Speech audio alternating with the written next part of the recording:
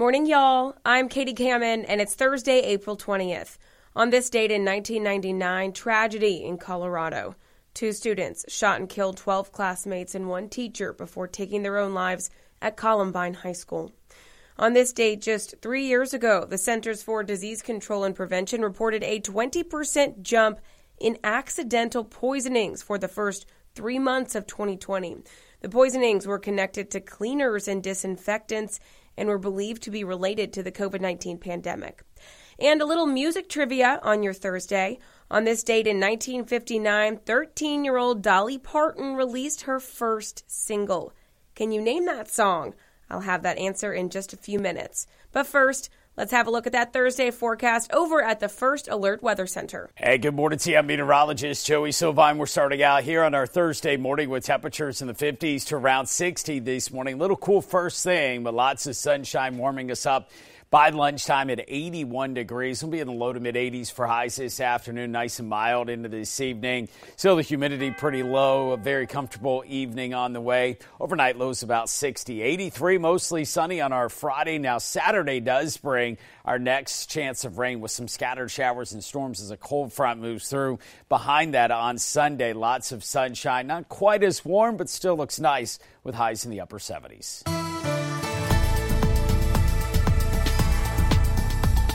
You're listening to Morning Y'all, your local headlines and First Alert weather forecast, powered by the Low Country's news leader, Live 5 News. Now, let's get to your morning headlines.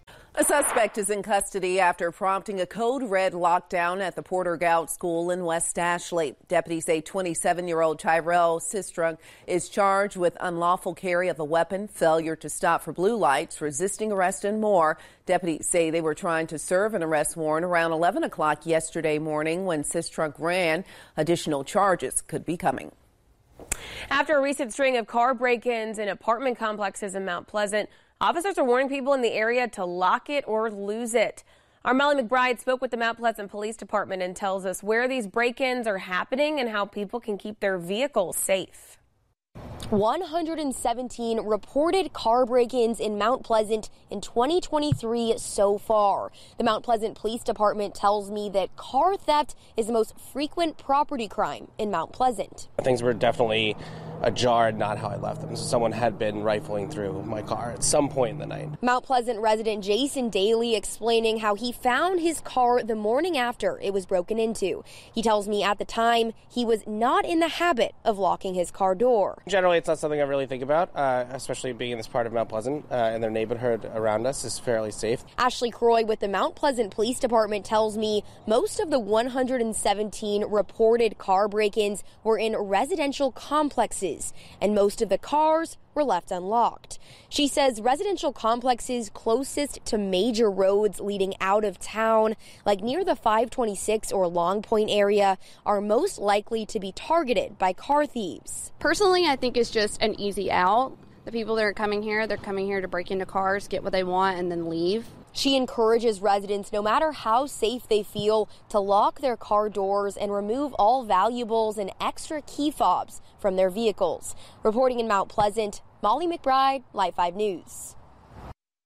The Williamsburg County Sheriff's Office is investigating after human skeletal remains were found in the Kingstree area. Investigators were called out to McAllister Road yesterday afternoon for reports of remains being found. The Sheriff's Office says an autopsy will be done to identify the remains and determine how the person died. Anyone with information should contact the Williamsburg County Sheriff's Office. 2 survivors of the Mother Emanuel AME Church shooting are suing some social media companies claiming they radicalized the shooter. 9 people died in that shooting in 2015, and according to the lawsuit, the plaintiffs, Felicia Sanders and her granddaughter, pretended to be dead to avoid getting shot. They allege Facebook, Instagram, Google, and YouTube cultivated and controlled what the shooter saw online. The suit also is listing several Russian defendants and claims the Russian government tried to incite a race war in the U.S. by selling advertisements to them. The lawsuit says the social media companies helped radicalize susceptible users like the shooter. New documents have been filed in a case involving convicted killer Alec Murdaugh and his old law firm, and those documents show why the firm wants a lawsuit thrown out. Following a car crash in 2008, Manuel Santiz Cristiani hired the Parker law firm, formerly known as PMPED, to represent him.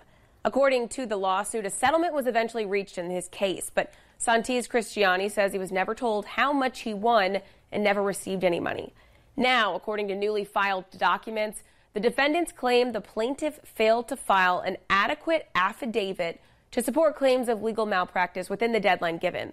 Documents also state an expert is required to weigh in on the case as part of the affidavit, which they say Santiz Cristiani did not include in his complaint. So far, a judge has not issued a ruling on the request to dismiss the suit. No word on when they're expected to do so.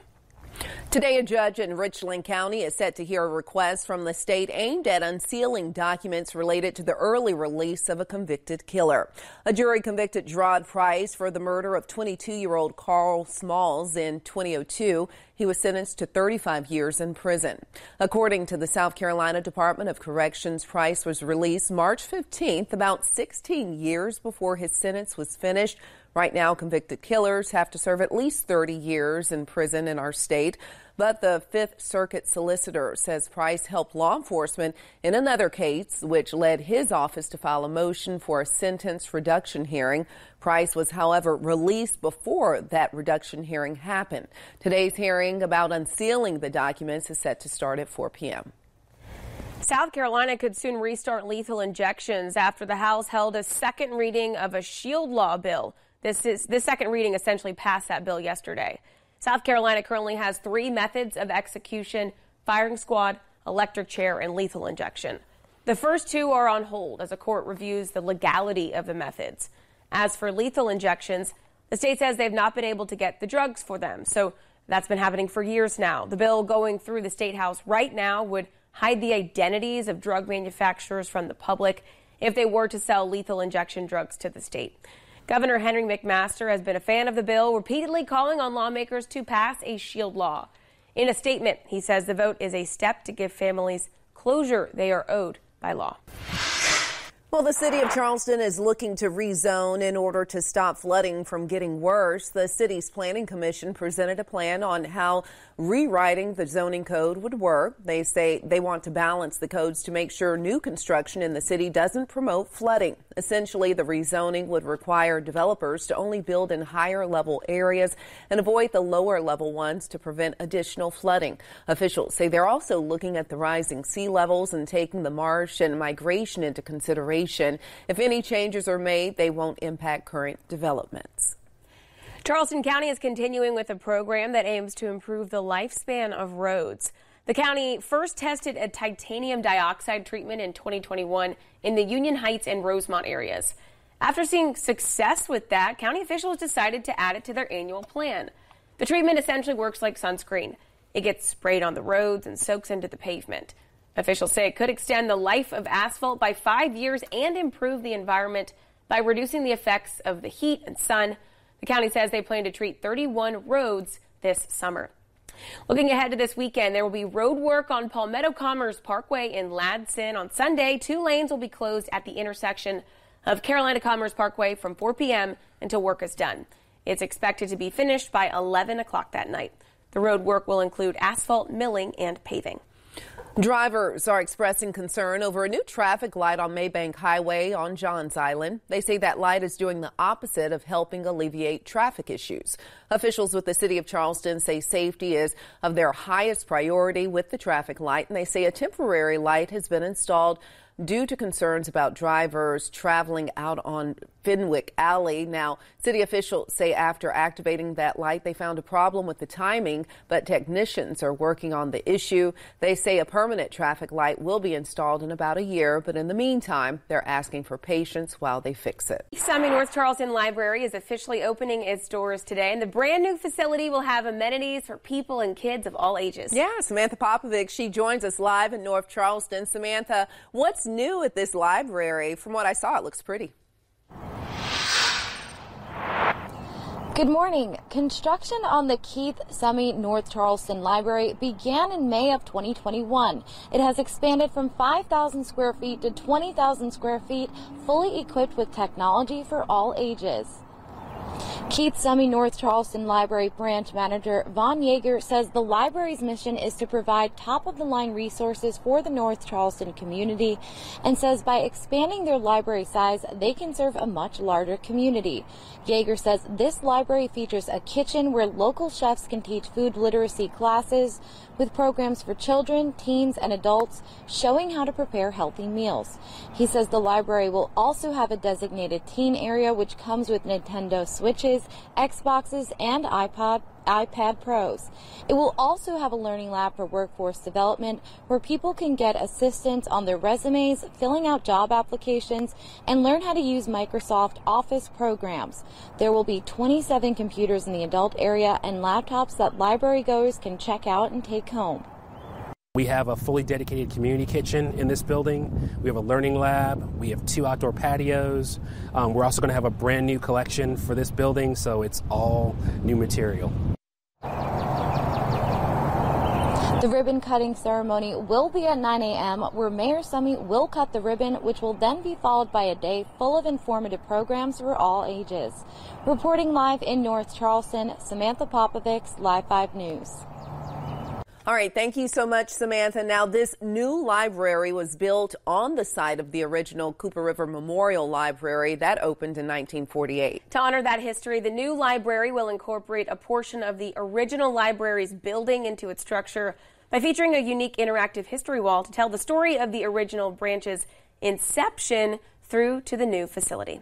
At the beginning of the show, I told you that on this date, back in 1959, a then 13-year-old Dolly Parton released her first single. The song was called Puppy Love. Celebrating birthdays today, actor Ryan O'Neal is 82. Actress Veronica Cartwright is 74. Actress Jessica Lange is also 74. Actor Shamar Moore from Criminal Minds is 53. Actress Carmen Electra is 51. And actor Joey Lawrence from Blossom and Gimme a Break is 47. Thanks so much for kicking off your day with us here at Live 5 and Morning Y'all. I'm Katie Kamen. I'll talk to you tomorrow. Morning Y'all is produced every weekday morning. Be sure to subscribe wherever you get your podcasts and download the Live 5 News app for your mobile device. Get the latest news and weather updates 24/7 from Live 5 News, the Low Country's news leader.